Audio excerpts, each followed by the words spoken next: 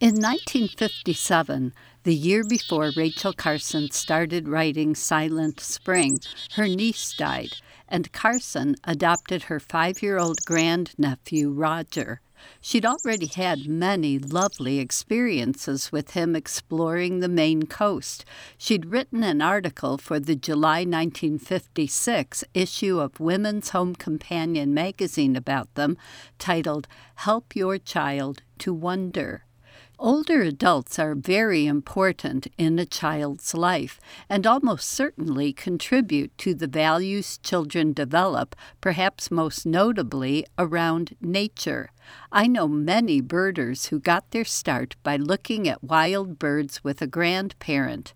My own earliest memories are of my grandmother, who died when I was just a couple months older than my 13-month-old grandson Walter is now, so I was just a toddler.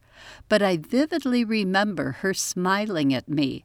One day back in the early 90s, a relative I didn't know who lived on the East Coast, out of the blue, mailed me a photo of her. The moment I saw it, even before I read the letter, I started crying, so clearly remembering my grandmother's eyes and smile. I'd never seen that photo before. Indeed, at that time I'd never seen any photo of my grandmother at all, except one wedding picture taken decades before I knew her, but her face was apparently firmly embedded in my memory. Even though I never went birding with her, she's also tied in with my earliest memories of birds. She was named Laura, and everyone told me how much she loved birds. She had pet canaries that I loved dearly, and after she died, my grandpa always kept canaries in her memory.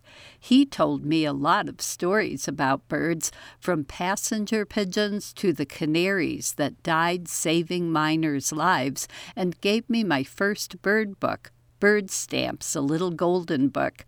I'm sure all this reinforced my deep love for birds. My own little grandson is not quite talking yet, though Russ insists that 2 times on Friday, when Walter was looking out the window toward the bird feeder, he said something that sounded for all the world like chickadee. That would, of course, gratify me no end. My daughter Katie's second word was boojay.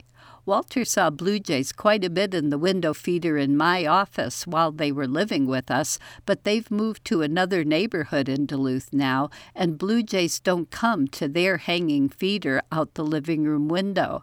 But Walter has seen chickadees just about every day of his life since he came home from the hospital and I held him up to the window. And ever since he was 3 or 4 months old, he's been waving his arms and smiling whenever they show up. Walter's first toy, and still one of his most treasured, is a Beanie Baby from the 90s that we call Dr. Blue Jay.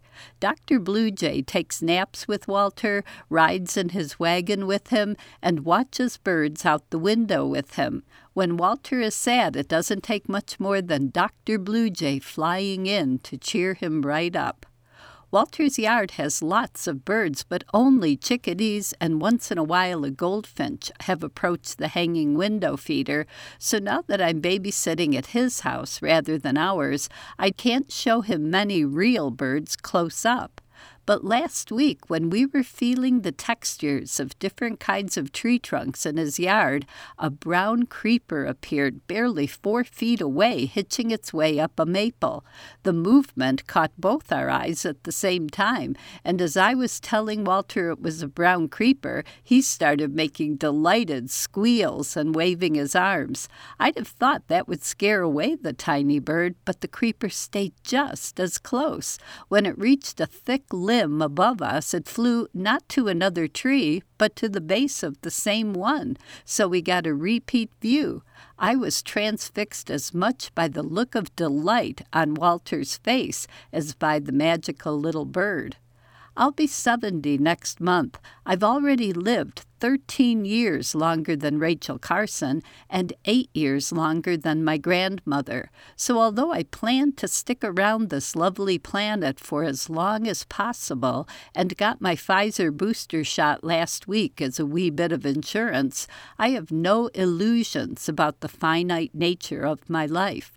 I'm so grateful that I've been allowed to stick around this long and to be having such wondrous experiences with Walter.